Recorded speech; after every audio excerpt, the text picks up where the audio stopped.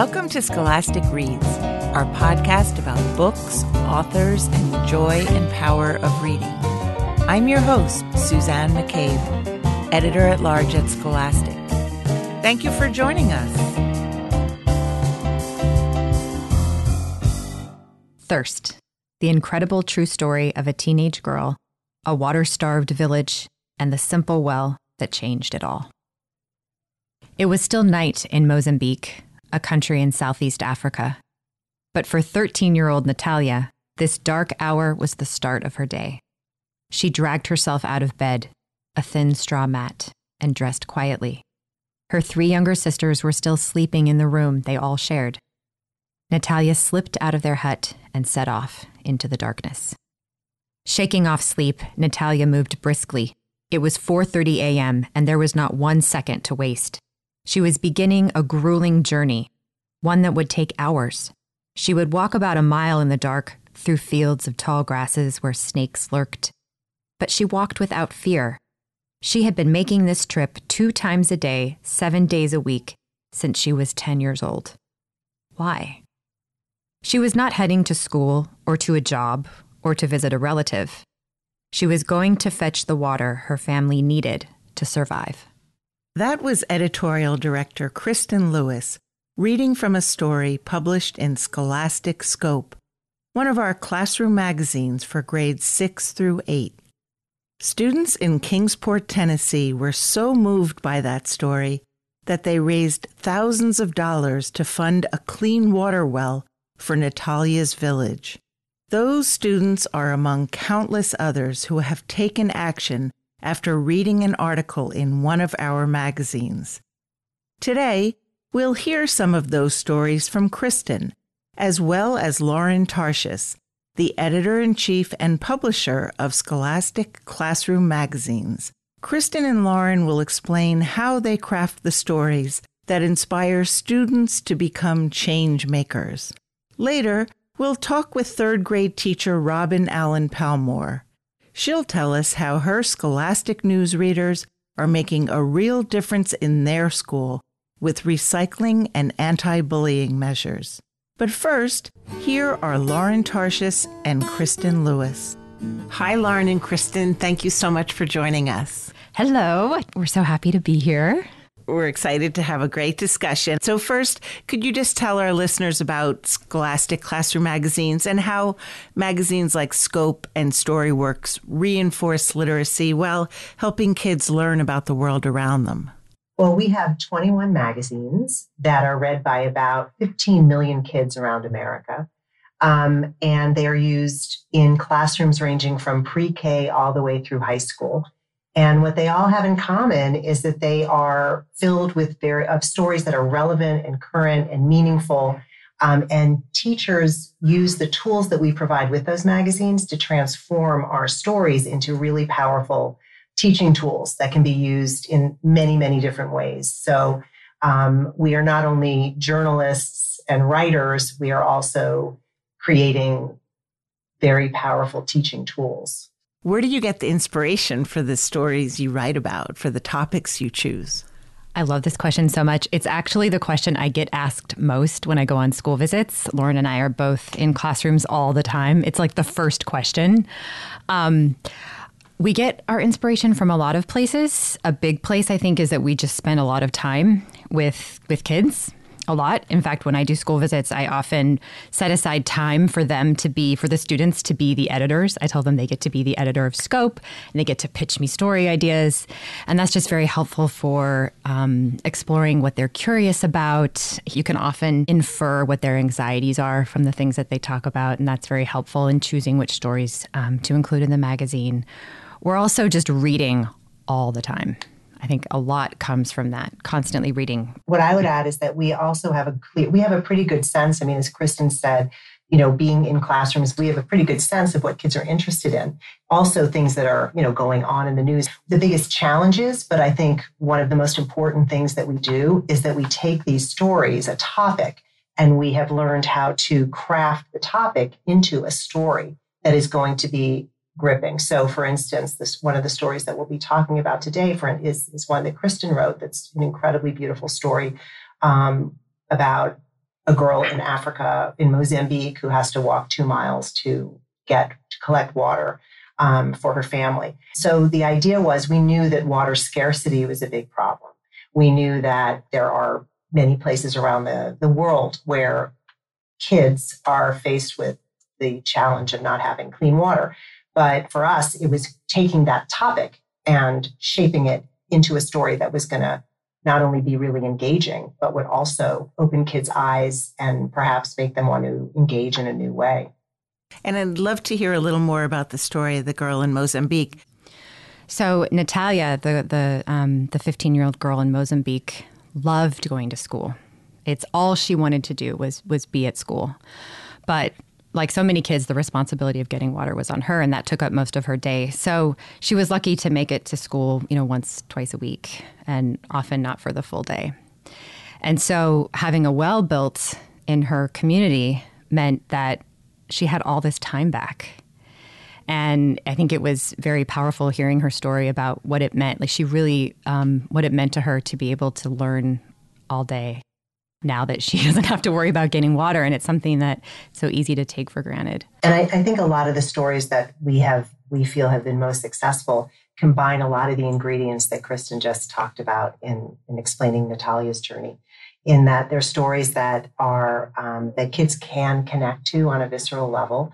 They're stories that take them to a place that they wouldn't otherwise have probably even known about. They surface a very serious problem, but immediately provide a solution. And not only a solution, but a solution that has an entry point that even a child who is, because this story also ran in Storyworks, even a child who is 9 or 10 can feel empowered to take part in.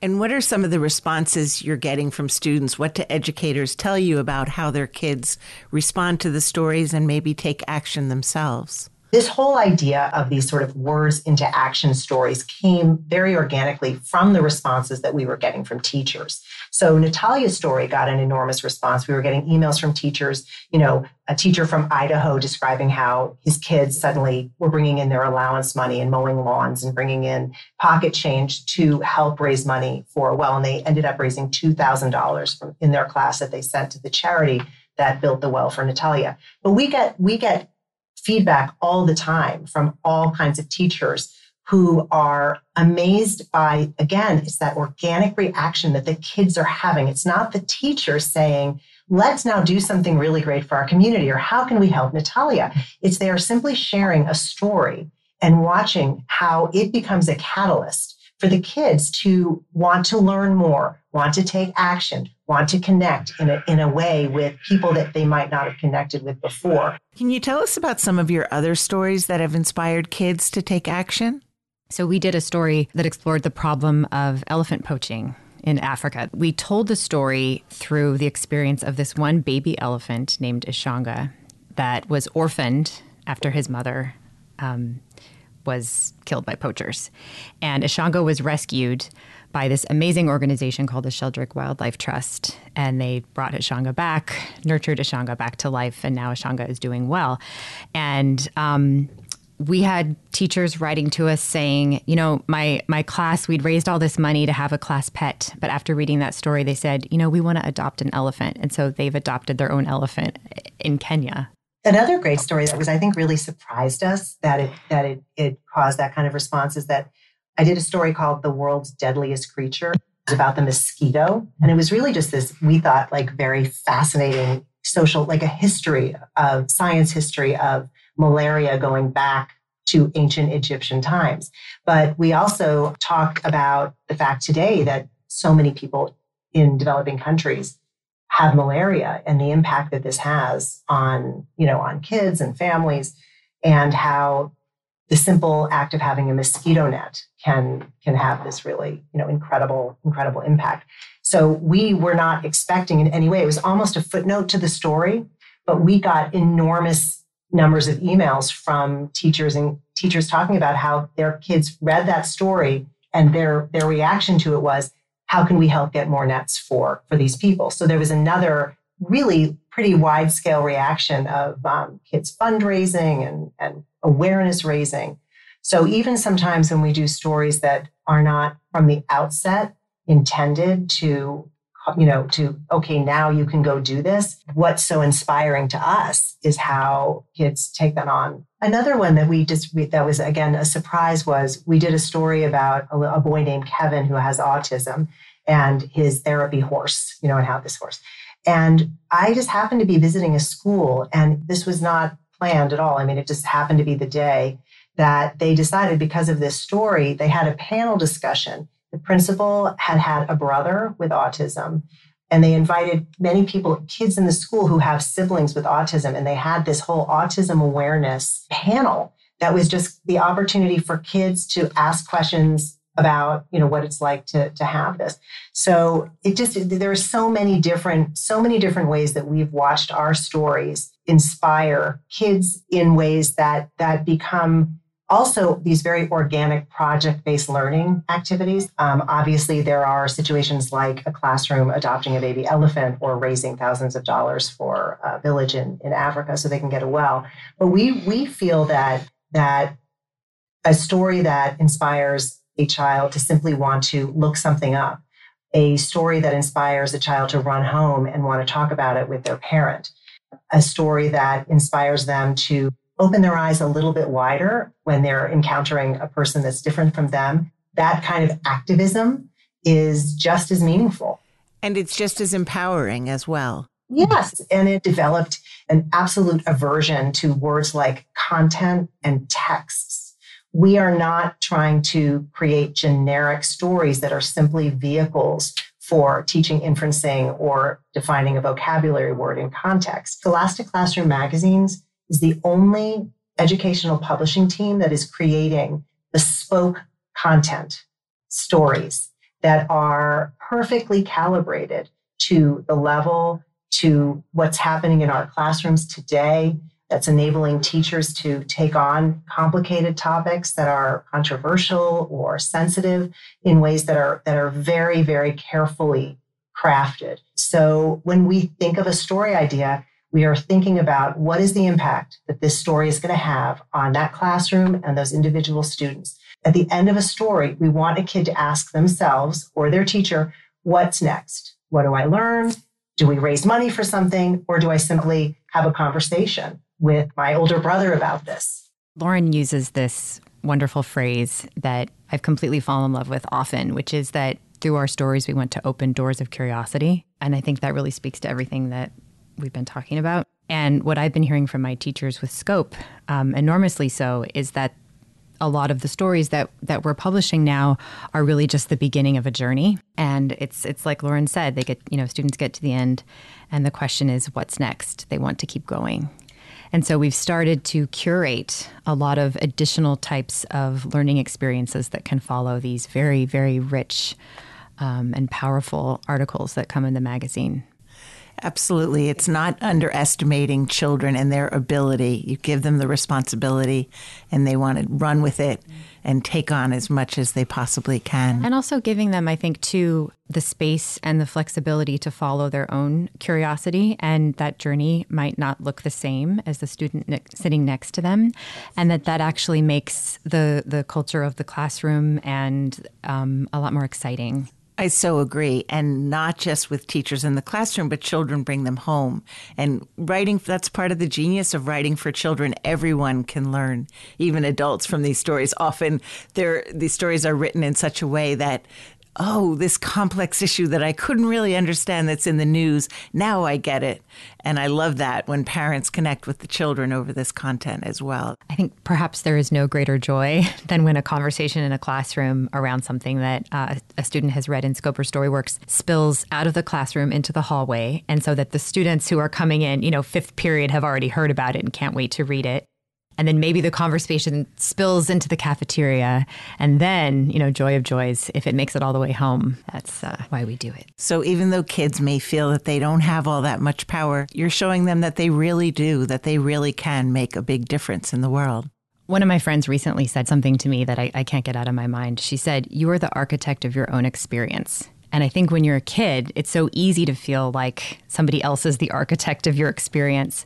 And when you read something that moves you and inspires you to take some action, it becomes part of you in a way that you'll never forget. And suddenly you realize, maybe I can't vote yet, I can't drive yet, but I have agency in the world. And I think history is full of examples of how kids have taken all kinds of extraordinary and amazing actions to change the world in big and small ways. So true. As we know, there are a lot of scary, complex issues in the world. I'm wondering how you still can lift children up with these stories. So I think even when we're telling a story about somebody who lived through 9/11 or Pearl Harbor, you'll find in all of these stories enormous humanity and great hope.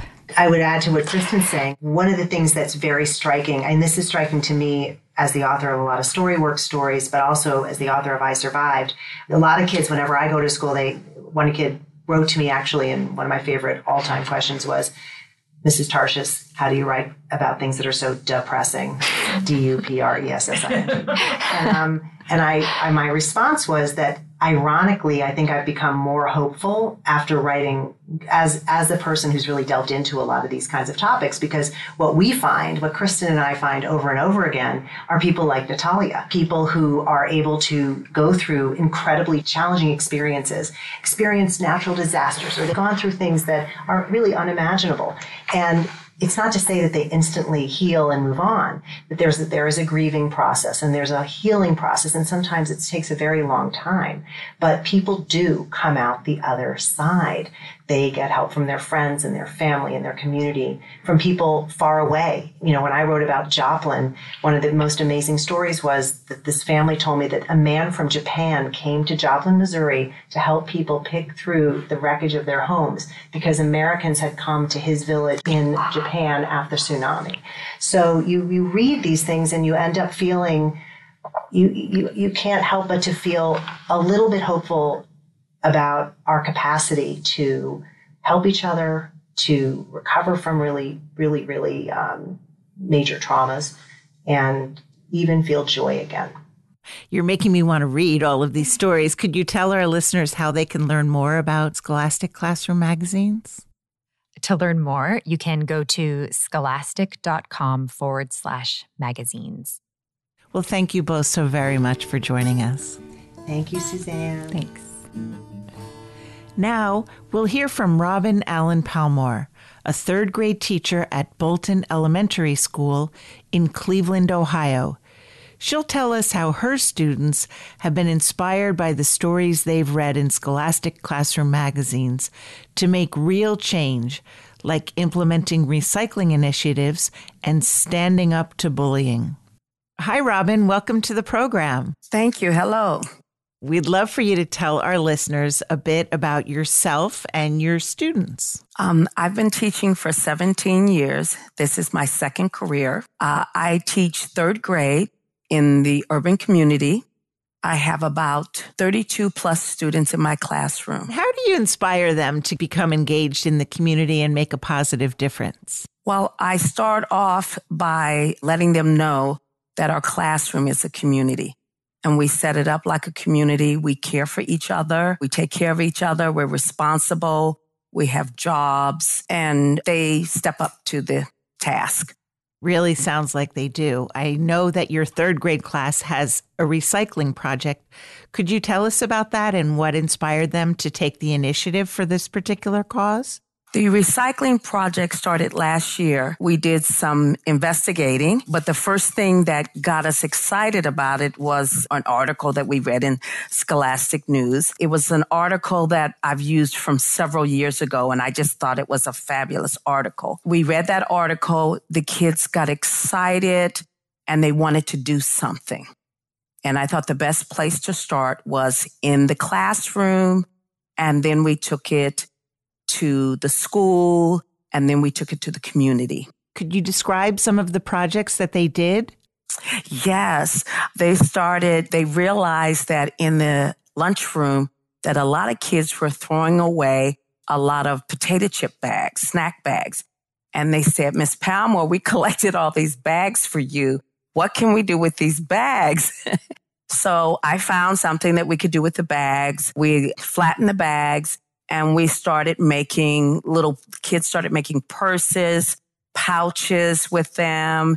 And then the other students wanted them. Then the art teacher got on board and they wanted to do a fashion show using recycled material. The kids, from the plastic bottles that we were collecting, we had collected so many plastic water bottles. And the kids said, Miss Palmore, what can we do with these water bottles?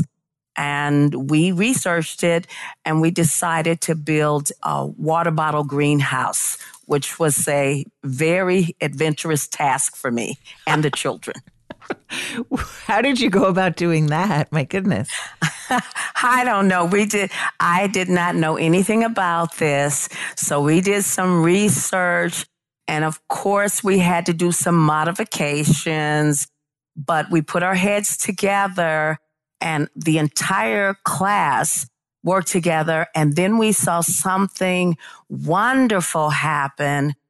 Students from the upper grades, students from the lower grades, administration, other teachers wanted to help, support, and be engaged in this activity.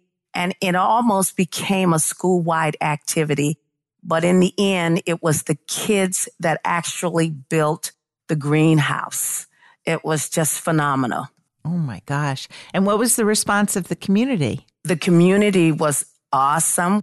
The school is close to a hospital. The hospital got on board. Some sports centers got on board. Some of the stores that are around the area got on board. All the teachers got on board. We had so many people supporting us. Channel 3 got on board. It was just amazing how many people got on board with this cause. What was your students' response to see that they could really make a difference and get the attention of adults in their community? They were so excited. They wanted to keep doing and they wanted to do more. And what came out of this little idea was beyond my imagination. The kids were coming up with more things to do, research to do, science projects to do. It was just amazing what came out of these children. Oh, my gosh. And what do they learn? I would imagine that they realize how much power they really have to make a positive difference in the world. Could you tell us about how their attitudes change once they get involved? Oh, you couldn't tell them anything after that. They thought they were famous because we got so much recognition. Channel 3 came out and interviewed some of the students. We were in the newspaper. We were in our school, on our school news site. We got recognized by the Cavaliers and some of them came to our school and celebrated our students. It was just phenomenal. They felt like celebrities and they did not realize that they could have such a profound impact on the students, the community, and surrounding communities. Oh, that is so inspiring, Robin. Are there particular topics or articles from Scholastic News that you find yourself returning to year after year that really affect your students? Yes, there is one April 13th, 2015 issue. It says this animal is made from flip-flops. And that's what spearheaded these ideas of what can we do. There is an article in January 2017, and there's an article about bullying and about a young girl age 10 who did something about it. And that's prevalent in all the schools. And our kids wanted to make a difference. They wanted to do something about it. And again, that created a wave in our school. We made huge posters with some of the children in my class, their picture on it. And it was saying that bullying is not okay. Whenever the students saw bullying, they stood up as a class and they stood behind the victim. And they looked at the bully and said, that's not okay. And every time the bully ran away, he stopped, He never came back. And that was powerful for them too. The principal noticed it and said that she wanted that to be the campaign for this year. Stand behind the victim. And we're doing that, and it's working. That is so commendable. What is it, do you think, that inspires kids in particular when they read stories about other children or other kids who are in similar situations or different situations? I think when they first come in the classroom, a lot of them feel like they don't matter, or that they can't make a difference, or that they don't have a voice. And in my class, I empower them to have a voice. I have them teach. I try to do less of the talking and less of the leading, and try and encourage them to be the leaders, to take the lead of their learning, not to be afraid to say that they disagree or make suggestions in my class. At first, it's a struggle because they're not used to that. And then when they get used to it, I see them finding their voice, learning how to share their opinions in a way that is considerate, respectable. And then at some point, they take the lead. I have a little thing that tells them to take the lead. And they take the lead. They teach. I sit in their chair. And that begins to empower them. And then we take that outside. How can we make an impact in our school? And then we take that. How can we make an impact in our surrounding communities? Well, your students are so lucky to have you. Thank you. Sounds like a fun way to approach it. I'm wondering, do you have any tips for educators out there who may want to give their students a voice? Is there anything tangible, just little ideas you could share with them to get them started? Let the children talk, because see, they're not used to talking. We have teachers sometimes have a tendency to be the ones that are doing all the talking, and give them room to talk about things that matter to them, and let them understand that what they have to share is important and it counts. And try to incorporate that in your instruction and in their daily lives, because what goes on outside of the classroom impacts what goes on inside of the classroom, and they need that space to talk. How do you find that students' learning is affected in other arenas once they've been given a voice and once they see what a difference they can make in the world? They're more vocal. When my third graders from last year went to fourth grade, the teachers tell me that they can tell which students are mine because they're vocal. They know how to disagree. They know how, when they disagree, they come back with a suggestion. They're very creative in how they go about addressing their education. The teachers say that they're leaders in their class. Absolutely. This is just an amazing story, and we are so happy that we got to talk with you. Thank you.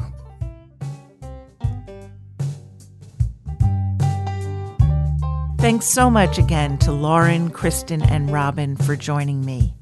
And thank you for listening. To learn more about Scholastic Classroom magazines, or to read some of the stories that have inspired students to take action, check the show notes or go to scholasticreads.com. Don't miss an episode of Scholastic Reads. Find us and subscribe wherever you get your podcasts, and each episode will automatically be delivered to your phone. Special thanks to producer Emily Morrow, sound engineer Daniel Jordan, and music composer Lucas Elliott Eberl. I'm Suzanne McCabe.